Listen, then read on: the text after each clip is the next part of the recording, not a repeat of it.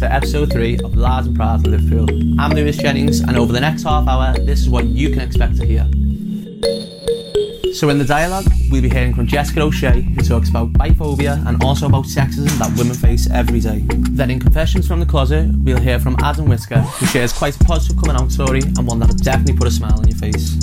And then finally, we'll hear from this week's Queero, Chris Porter, and the amazing work that he's been doing at Charo Charity.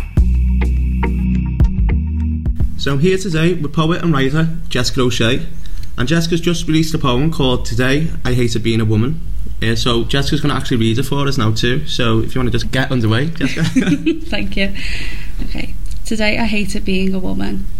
It's not an often thought, but I can't deny it hasn't passed me by, how I would want to erase this body and start afresh. But today I hated being a woman. There was a man, mouthful spitting dirty crumbs across to his peers, who said about a short-skirted girl carrying a baby on her shoulder. His voice rough like fireplace crackles, coarse and obvious. Like most smoky, icy mornings, walking past that pub, he was there. His nose broken blood vessels, purple like little worms curling around his nostrils. Shattered tits out, they laughed, and I sank. Why they won't bottle feed is beyond me, attention seeker more like. Each word said plunged towards me, like darts. I only wanted to sink lower, pull my skirt down further. I didn't want them to see what I was, a woman. Is there a scarier sound than the commotion of drunken men? I did not have a child, nor defence. He gulped his pint with a mighty sigh, and said abortion shouldn't be so available. I sat cross-legged, pretending to read. But listening, they never called on me or said my name, but they were talking about me, a woman in a skirt. Today I hated being a woman. At times when I hear the men, I could be convinced that I hated those women too, for making them look at me or untoward. I realised looking down at my exposed knees, it was not me they hated, but somehow I remain unconvinced. Love that. That was the first time you've read that? Yeah. How does that feel? It was nice, quite liberating. I mean, I got the theme straight away, but like, tell anyone listening a bit more about it. Yeah, well, it was actually, I wrote it a couple of years ago. Actually, I do this quite often. I'll write something years ago and then I'll come back to it. Writing's weird like that. Yeah. You know, you can just get an idea and go, God, remember that. But I remember I was in a pub. It was Cambridge pub actually, by Myrtle Street. And I was just having lunch on my own. I was just reading my book, and there was just these drunk men next to me. We're all, you know, obviously quite drunk and just talking horribly about women, and it just like made me feel awful, you know, although they weren't specifically talking about me. They don't know me. But it felt like they were. You see it a lot with like, you know, men who were like, oh, I love women, you know, I'm all for women, but then once they're in a pub with their mates, it's a different story. That's it. Yeah, so it was really, it made me feel like quite ill and like extremely anxious. So. And especially when they're drunk, they can, as you were saying before, like where they pretend like they're all for women, but when they're with the mates, that it's like the mask comes off. Do you know what I mean? Yeah, definitely. So like, have you had any other experiences like that as well? Yeah, when I've been on my own, a lot. How do you react to it, like when you're by yourself? I just try and quickly get off the situation. It'll usually be like something stupid, like a cat call or like a weird noise that they make, which is really weird. And my first instinct is like, I'd look like, you know, you get home and you go, God, I wish I just turned around and like said something, but yeah, it's like the reality is it's terrifying. You don't know what's going to happen. You could turn around and they could do something to you. You know what though, like what I hate about like men like that is they be the same people who were saying, oh, I'm not going to go to a gay club because all the gays are going to be all over me, going to be like saying this and that to me. Well, what's it, you're alright to do it to women, but it's not alright if, why is it okay for them and not for anyone else? Like it's not okay at all anyway, so why is it going on? Exactly. Men act like that. I think most men are homophobic because they're scared that another man will treat them the way they treat women. I think that's what it comes down to, and I think that's, you know, it's hypocritical, and it's like, well, there's no threat there really from a gay man to a straight man. I mean, he's more a threat to gay men than the opposite, and it's like, well, that's how you make women feel all the time. Exactly, yeah. And I'm not, you get that argument where it's like, well, not all men. And it's like, oh, well, fair enough, but every single woman has a story. Every single woman has been through something like that. Literally. So, not all men, but too many men.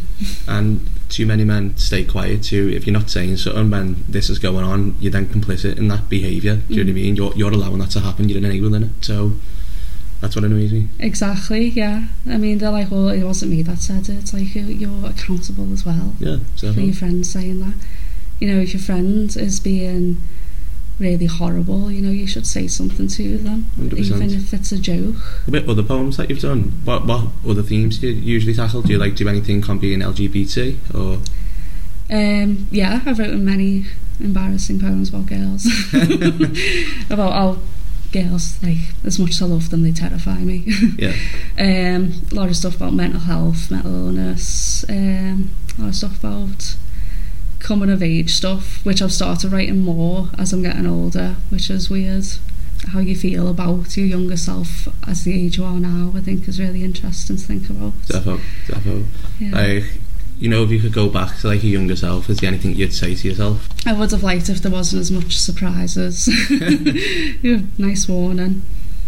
I think I would have told myself, okay, you're 20 now, you know that this isn't a phase. You've been bisexual for, I don't know, I think I was maybe about 7 when I sort of realised. I would sort of go back and be like, it's fine, it's not a phase. Yeah, stuff like that would have been nice. So when did you come out as being bisexual? I don't know if I've ever really come out. I remember telling friends when I was 40 and we were in this the emo and gay group in school. So everyone was very into My Chemical Romance and girls. I went to an all-girls school. But that was absolutely fine. I had a little community there. Was you a court kid? A which? A court kid? No, I was the Gardens. Oh, yeah. Before the court. Yeah, I was OG. 2008. We moved on to Liverpool One Park then. Yeah. Once that was built. And then I remember everyone went back to the courts when years later, and I was like, oh god, everyone's come back here. You never see them now. Wow. I literally when me boyfriends are driving past and I'll see 2 emos. I'm like, oh, there's the emos. Oh my gosh, you never see them anymore. It makes me really happy that kids are still really into that kind of stuff. Yeah. It's mad though, isn't it? Because it used to be so massive back in the day, didn't it? If you'd walk on say Court, Shavaz Park or the Gardens, they'd be everywhere. There'd be a big crowd, but now it just seems to have been I know, it's quite sad. I was. What? I was that there was always one kid who was in trackies and that, who just didn't look like he belonged. I was that. My little skinheads used to think I was cut-off skins wearing what did they call just tracky bottoms and then a polo, little Adidas polo zipped right up to the neck. Yeah, I thought it was something else. But I loved them people, the really nice scallions. Yeah, the really nice scallies. Oh yeah. But going back on anyway to being bisexual, I know you've said that you've never really openly talked about this before, so thanks for coming on and talking about it. That's okay. But have you ever experienced biphobia? Because I know that seems to be a big thing. No, I experienced it quite badly when I used to. I mean, I won't name the bar that I went to, but I used to go to this bar quite a lot with a friend, and I was sort of, because I was coming in and out of the closet, so just one foot in, one foot out. Yeah, I had my first proper relationship when I was 15, and he used to be really horrible to me about it. So I just used to say, "Oh, I'm not anymore. I'm straight now. It was a phase." Just so he. It's sad that you had to be like that, though, isn't it? No, it was horrible. Yeah, because he was just really horrible about it. But then obviously I was that ended, and I was just liberated. So I was I'm gonna tell everyone. And it was in a gay bar where I experienced quite really bad biphobia. Yeah, it was really disheartening actually. I mean, they were from the older generation, so I don't know if that's but still no excuse, like, really. Exactly. But they were just like, oh, it takes away from our struggle, and I was like, aren't we all in the same struggle? Yeah. Isn't this our community? I hate that narrative, like, that's such a shitty narrative, like, we are, but it's all... Yeah, and because I've never had like a girlfriend and things like that, and I'm like, well, you know, there's plenty of men who have never had a girlfriend but they know they're straight, like, it's the same.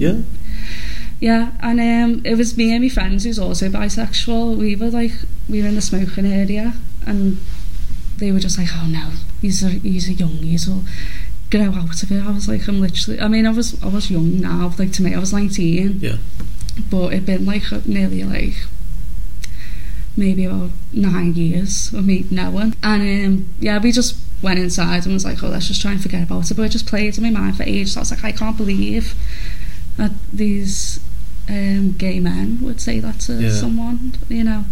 You see it a lot with white gay men, I think, with bisexuals, and a lot with transgender people as well. It's quite worrying. I think there needs to be, I mean, it's good now because on the likes of like Twitter and things, there's like a discussion about biphobia in the community, and biphobia in general, and transphobia in the community. So, you know, there's discussions are being had, which is good. That's so true though, like, you know, like, I feel like that topic never really gets talked about, does it? Like, how much there's so much discrimination within our own community. Yeah, like, definitely. It's mad. And I think, you know, I've read a lot about bisexual women or bisexual men who are in hetero relationships, so to speak, and, you know, people are getting angry that, like, oh, well, you're privileged because you're hetero passing, which is strange. It's like, well, it doesn't take, there's no percentage there, there's no preference of that, like, oh, I prefer being with a boy or whatever. It's like, I'm still very bisexual, you know what I mean? It's really strange.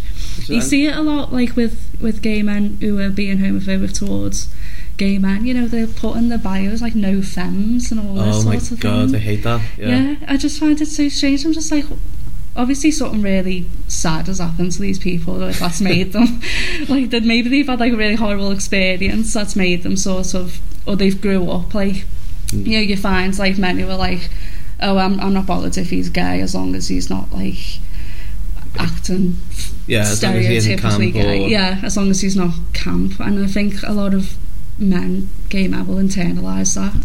I mean, I was like that myself, but I grew up, I didn't really grow up, but I used to hate women. I used to hate girly girls. I used to hate beautiful women. like not because of like I hate them because I fancied them. I just hated that I was not like that. I think it was all it came down to was like utter jealousy, and like I grew, you know, I was trying to sort of be a bit more. I mean, I was a tomboy anyway, but I was trying to be a bit more like girlish. Yeah, I think I like really was one of those pick-me girls that like for a period of my life, and it's horrible to admit, but like I think it's good to talk about, because obviously I realised that was my internalised misogyny that I've grew up with, that girls who act like they are girls are stupid or vain and all this, and that literally came from men telling me that about myself, so I tried to not be that. So obviously I woke myself up, had a word with myself and was like, no, not today, Satan, not today patriarchy.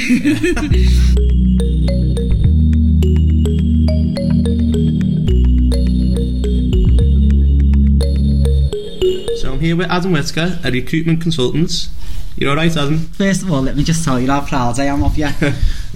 Brilliant to just see you and what you're doing and just following your journey, everything that you do. You know, I always support you and everything, and I'm honoured that you've asked me to come down. Definitely. Well, Adam and I, we've lived in the same area all our life, so like you, when I've seen you being so out and proud, you've always been like one of them. I think it's nice to know there's someone else who can just be that confident and not. Do you know what I mean? So like you're an inspiration really to the gays of Scotty. Who's that, me and you? Just the two of us. No, do you know what? Like I've always been a massive believer in like supporting each other, and you know, what you've just said there is a massive compliment to me, because that's always what I aim to achieve, no matter what I do, whether it's something big or something little, is just to inspire people and just, you know, put a smile on people's faces. And definitely, if I'm doing that for people that I've grew up with and that I've lived around all my life, then that means more to me than doing it for somebody that I necessarily don't know or whatever. So mate, what you've just said that. Yeah, no, honestly, like as you just said, we are the only two gays in Scotland, aren't we? I think there's a few more. No, I don't think we can do that. For half you'll get us shut down. Oh, sorry, can we swear? Yeah, that's right. Just be ourselves. Yeah, do you know what? Like, when I think about it, I think that there's a massive gay community around where we live. Yeah. But I think that a lot of people don't speak about it, which is mad in this day and age, isn't it? Like, and this is what we've just been talking about off the air, is how the fear of coming out and people being scared to potentially be themselves and be who they are. So I think that you having this podcast out and proud is a massive stepping stone for even just us two. Do you know what I mean? Just being able to have this conversation. So I'm excited. I'm looking forward to it. I just hope I don't blow anyone up along the way. Alright, I'll bleep them out. Well, yeah. Do you want to name some now? Alright then. So Lewis Jennings. Yeah, but so ever since I've known you, Adam, you've always like been out, I think. Yeah, I think so. I was just on 18 when I come out. A mad day. I always say today it feels like it was like it was a set up day, because everything just seemed to click and slide and click and slide, and it just all fitted into shape that day. And it was madness, because I never expected to do it. Do you know what I mean? I never once thought in my own head, like, this is the day that I'm going to do it, this is the day that I want to do it, and this is how I want to do it. It just happened. It just come about. Sometimes I regret it that it happened like that, because I sometimes I would have liked to have been able to do it a certain way, or in my head I thought that there was a certain way that you had to do it, like there were certain people you had to tell in like a chronological order, if you know what I mean. Like, you'd always want to go to your mum or your dad or your nan or your granddad first and tell them, whereas I never. Mine was a fucking city announcement all over the place, you know what I mean. So what actually happened then? So I remember it was, I don't know if you know Anne O'Neill and Catherine Campbell. No. But they was running a youth play scheme at the time in the Rotunda College on Great Mersey Street. And it had been like, I think it was like 6 weeks of it, so we'd all been doing like different things every single day for 6 weeks, and it was brilliant. And I obviously, like, me and my mates were a bit older, but we used to go along because we used to have a laugh with them all.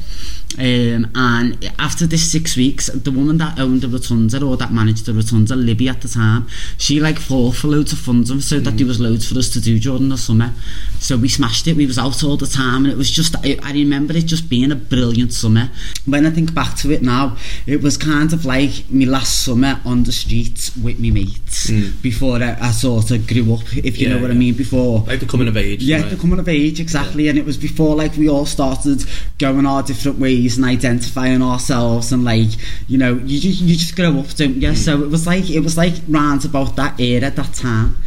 So it was the end of the summer party, the end of the play scheme, and it was I think I was going to uni that September. So this was like the August before, and we had this big massive, like, it was like a ceremony, like a party outside the Rotunda. And I remember Anne O'Neill I bought loads of balloons, helium balloons, and they all had strings on, and at the end they all had like a white note and we all got asked to write a note. It sounds so cheesy, you know when you think about it, but we all got asked to write a note, and then we was all letting our balloons go at the same time. But there was like loads of people, like I remember all the Synods were there, like me, Katie Reddy, all my mates, Bo Murphy, Jamie Lee, there was hundreds of us, like everyone was just there that day. Like Keely was there, there was just hundreds of people, everyone in the area was just there at the same time, and everyone went to this afternoon like extravaganza, if you like. And we had a DJ, and this DJ was playing like Robbie Williams' Angels as we're all writing our notes out and stuff like that. Dead corny when I think about it, but it was boss, you know what I mean. So I'm like looking at this piece of paper and I'm like, what do I write? Know what I mean? And I was going to write my nan and granddad a message to heaven and blah blah blah. And you know when you just like sitting and everyone's like writing notes away. And before I knew it, I looked at this piece of paper and I'd wrote on the piece of paper, I'm gay. And then Anne and Catherine and all that are shouting everyone over, so we're all standing outside the rotunda and we're all in a big circle with our balloons holding them up in the air, and Robbie Williams is playing Angels, whatever, in the background. So we all let our balloons go. And we all look up and everyone's balloon's just floating in the sky. This is no words of a lie, right? This is exactly how it happened.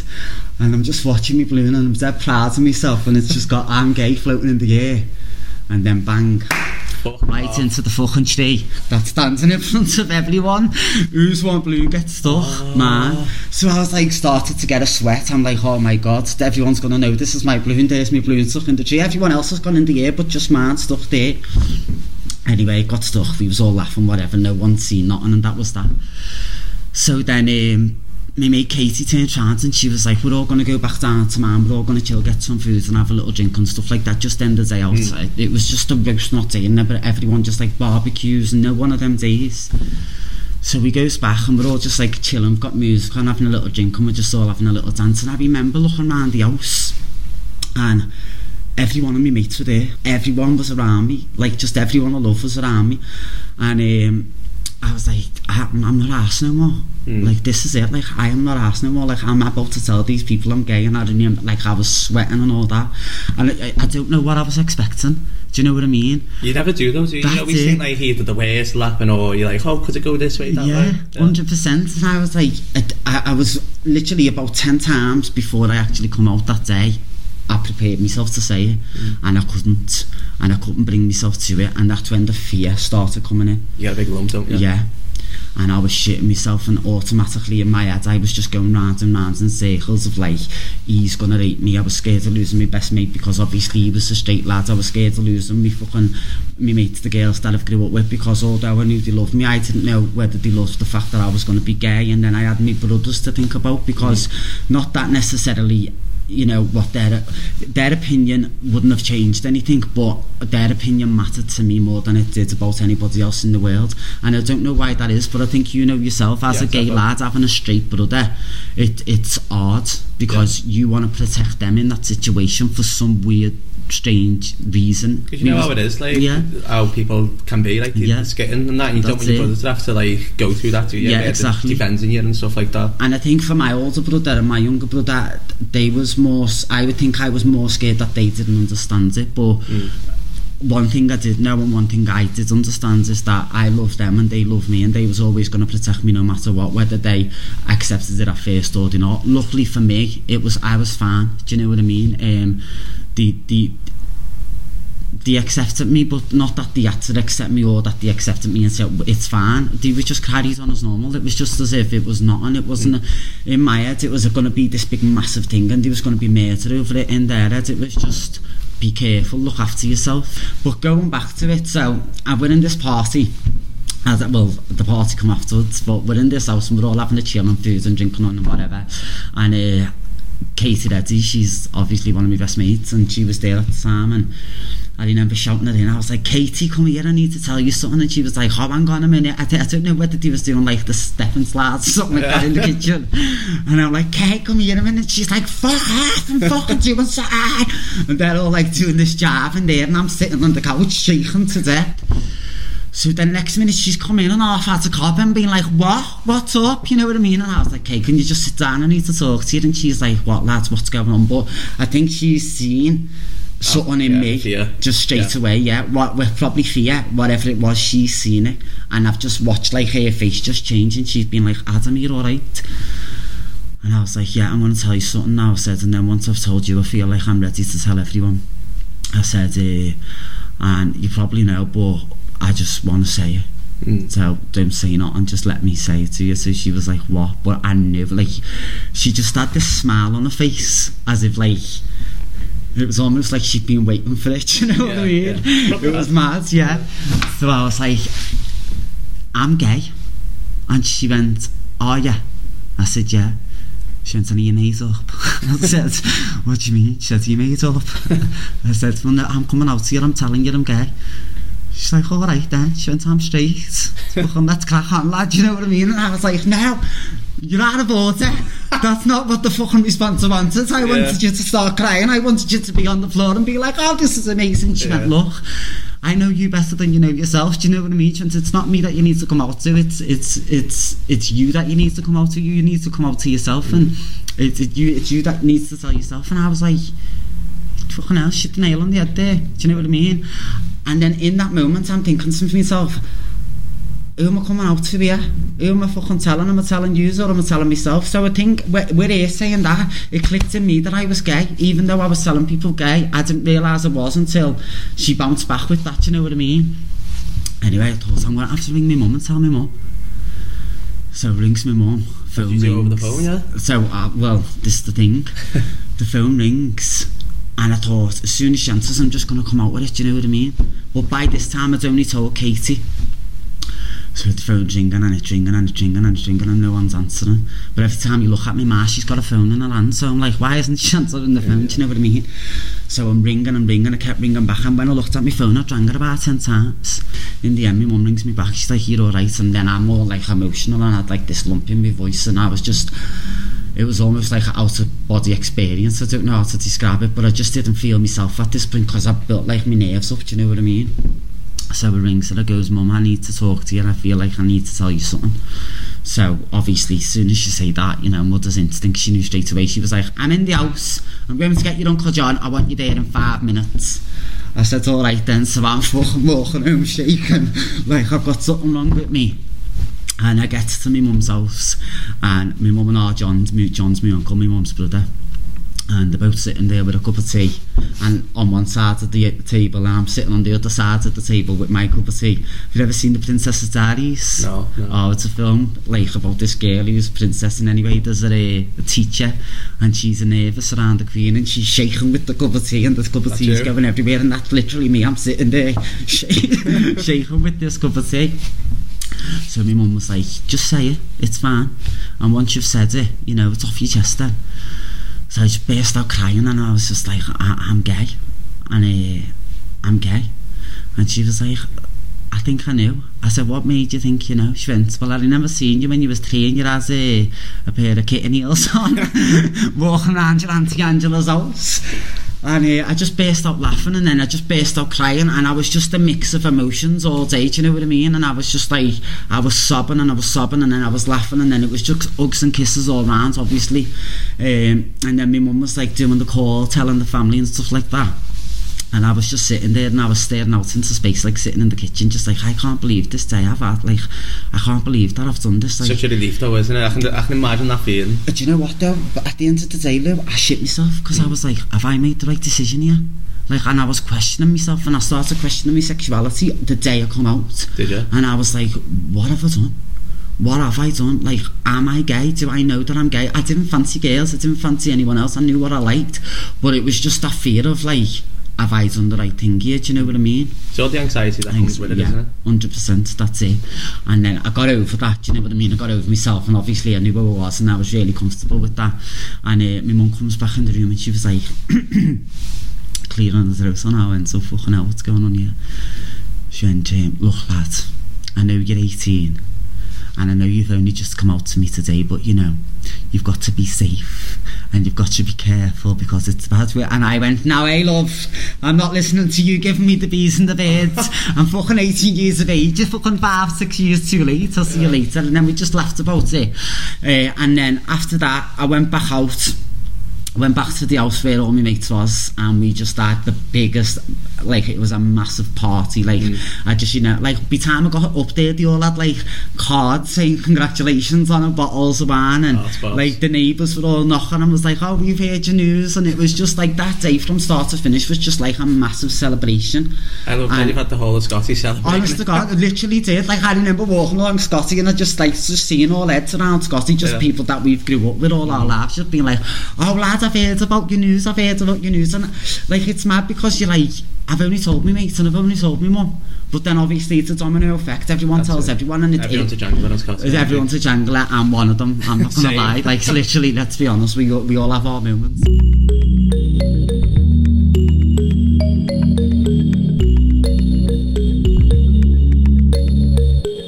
So this week's Queero is Chris Porter, He's a support service team leader from Gyro, which is part of the Young Persons Advisory Service, and is a youth group for young LGBTQ plus people. But before I talk any more about it, I'll let Chris introduce himself. My name is Chris Porter. I am a support service team lead at the Young Persons Advisory Service. More specifically, I focus on our LGBT plus youth provision. I support staff and I work on groups and offer one-to-one support, which I'll hopefully talk a little bit more about in a little bit. And it's a pleasure to be this week's Queero. There's tons of work that we do at Gyro and YPAS. One of our main focuses would be group work. And I suppose as things are right now, we're kind of in, I don't even know what phase we're in terms of this whole COVID response. But a traditional group at Gyro would have been normally us meeting in our building, which is near the Adelphi Hotel. And just before lockdown, we were getting, around 20 people attending a session, which was lovely. So like on our Thursday session for 16 to 25-year-olds, it was quite well attended. There was an amazing energy, and people would cook for each other, have a laugh, and every now and again we'll do some issue-based stuff or talk about rights, etc. But also every now and again we'll just put on some music and have a laugh. It's about being together. It's about feeling part of a community, reducing isolation, loneliness, and I suppose like taking an affirmative approach and positive approach to being LGBT. So that's kind of the general vibe of it. So that was kind of like our Thursday group, and our Tuesday group was for more secondary school age. And young people would come straight from school and would do a bit of cooking and again support people. Sometimes issue-based, but also just get to know people and make new friends. That would be a kind of general approach. Now we've had to move to Zoom, and we had to move to Zoom quite quickly. And probably like everyone else, nobody had heard of Zoom, before March. So we all had to adapt to that as staff. And then as young people as well, we're very confident with our face-to-face delivery, but delivering remotely is more of a challenge. I'm sure everyone's got a bit of experience with all these things by this point, and understands what we're talking about. So yeah, at the minute, our current group delivery and drop-in groups are on Zoom, and that means that before people could just walk in the building, they just needed to know where and when, and now they need a link, and there's extra complexities around accessing online that we have to navigate. So it is a bit more challenging now, but we are keeping it going. So that's what I would say about our group work and our drop-ins, is that we've got one for secondary school age on Tuesdays, one for 16 to 25-year-olds on Thursdays. They're on Zoom, but as soon as we can get back to face-to-face, the better for us. So we're hoping that will happen sooner rather than later.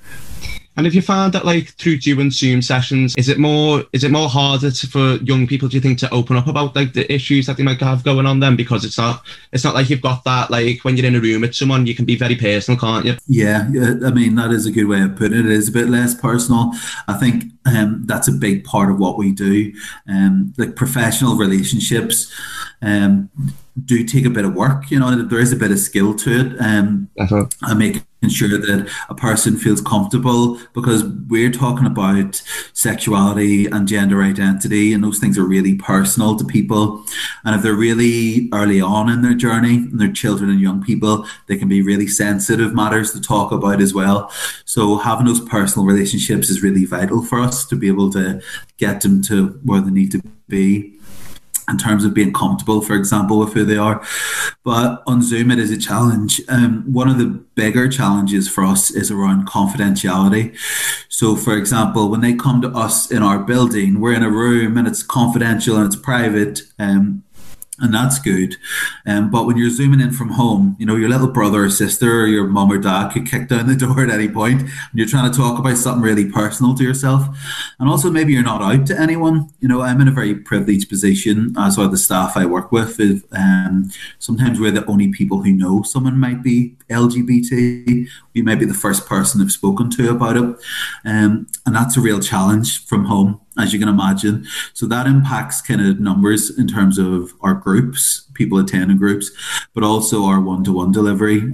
People are aware of what, I suppose, maybe checking what they say and maybe restricting what they say in case people are listening in the household.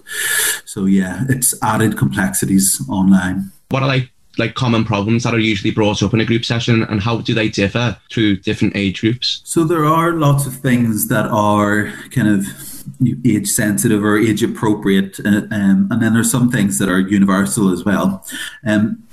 So a kind of more obvious one might be around school. So like younger ones or secondary school age, a lot of stuff comes through around school.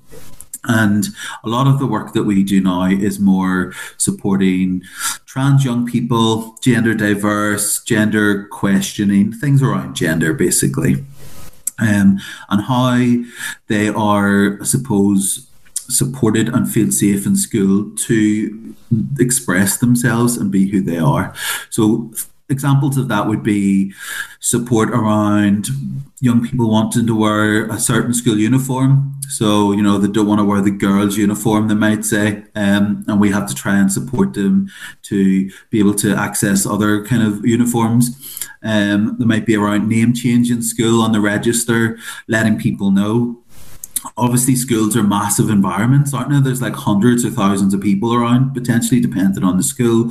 So if you're coming out in school, you know, it's like trying to contain that can be a challenge. A lot of us have been to school. We know what that's like. And it is very challenging. So that would be something that we come across with younger ones. Family relationships, family dynamics, people, I suppose, not feeling that they can come out to their parents or family members, or parents or family members not being super supportive of their identities, and trying to help those relationships kind of bond a little bit. Bullying, another classic one, unfortunately, for the younger ones, but again, it can be all ages. And then I suppose for the slightly older ones, sometimes it's more practical stuff around healthcare. So GPs can be a contentious issue, healthcare barriers. You could go into detail about that. So accessing referrals to gender clinics, for example, can be a real challenge to people over 17, well, of any age, but especially people who self-present and ask for them at their GP. Things like hormones, accessing hormones and things like that. So we're not medical professionals, but quite often we have to try and advocate for young people to access appropriate medical health care. And that tends the older they get, let's say, generally speaking, the more that becomes prevalent in terms of presentations for us. Yeah. Well, given this week's news about like the government effectively banning access to puberty blockers for anyone under the age of 16, what's Jarrow's like stance on that, and how are they going to help young trans youth? Personally, I'm still trying to digest it myself, but I would say so far what I kind of have processed, and through the support of peers, so other trans and LGBT providers around the country and locally, I would use the word, it's devastating. I feel devastated, and I'm a cisgender guy who advocates and works on behalf of trans people, and I'm devastated. So I can only imagine what it must feel like for the trans community, trans young people and their families. Essentially what this means is, from my understanding of it and how it stands now anyway, you know, things can change, but it's not going to be so easy for children and young people under 16 to access puberty blockers. And these are essentially things that medication that pauses puberty in its tracks. And there's loads of kind of, I suppose, maybe obvious reasons why you would want that to happen if you're a trans young person who identifies with a different gender. Making it more difficult to get those things is potentially going to cause lots of issues down the line. I suppose what I wanted to do, though, is offer out a kind of a beacon of hope in terms of what we are saying that we're going to do is we're going to double down on our advocacy and support for trans young people. It doesn't change anything in terms of our offer and support to LGBT and trans young people. They can still access all the support they need from us. There's no barriers, hopefully, that we know of to accessing that support. And we will advocate on their behalf everywhere we can. I think it's really important that we don't medicalize and focus as a priority medical interventions for trans people. And this is, I suppose, coming from me in my opinion, and everyone's got their own perspective on things. I think it comes from a bit of a cis-normative perspective that in order to be trans enough or to be the right kind of trans, you need to have medical interventions, and that this barrier, these to accessing puberty blockers, means that you can't succeed or you can't be who you want to be. And it's quite a complicated thing to discuss, you know, when we talk about gender identity and acceptance and things like that. That's not to take away from the importance that this medication has for people. It's easy for me to say these things, but I want to focus on social support. I want to make sure that people are aware that this is a barrier to trans people specifically, which personally feels very transphobic, because it specifically names trans people and creates a barrier for them. And I want people to increase their provision of support. And for example, those schools to be like, this is what we're going to do to support you. We have just recognized that there's extra barriers being put in place for you to access what you want. What can we do to remove barriers in schools, in GPs, in waiting areas, and all the things we can change? We need to focus on that first. So that's kind of my perspective on it, and that's what I intend to offer through Gyro, is a safe space to listen, to do everything we can to support people, and to change all the things that we can change or try to change in our power, and advocate for the change of law so that healthcare should be more accessible for all trans people of all ages, not just trans children, but also including trans children. All I just want to say, because of what's happened recently, is like, you know, total love and solidarity to the trans community specifically out there, and the LGBT community who do feel this as well for our trans family. And these implications can have repercussions for us as well in terms of discrimination and potential barriers, for example, to sexual healthcare. So things might come up and people might be like, oh, I can't talk to you about sexual health anymore because of what's just happened. We need to keep an eye on that kind of thing.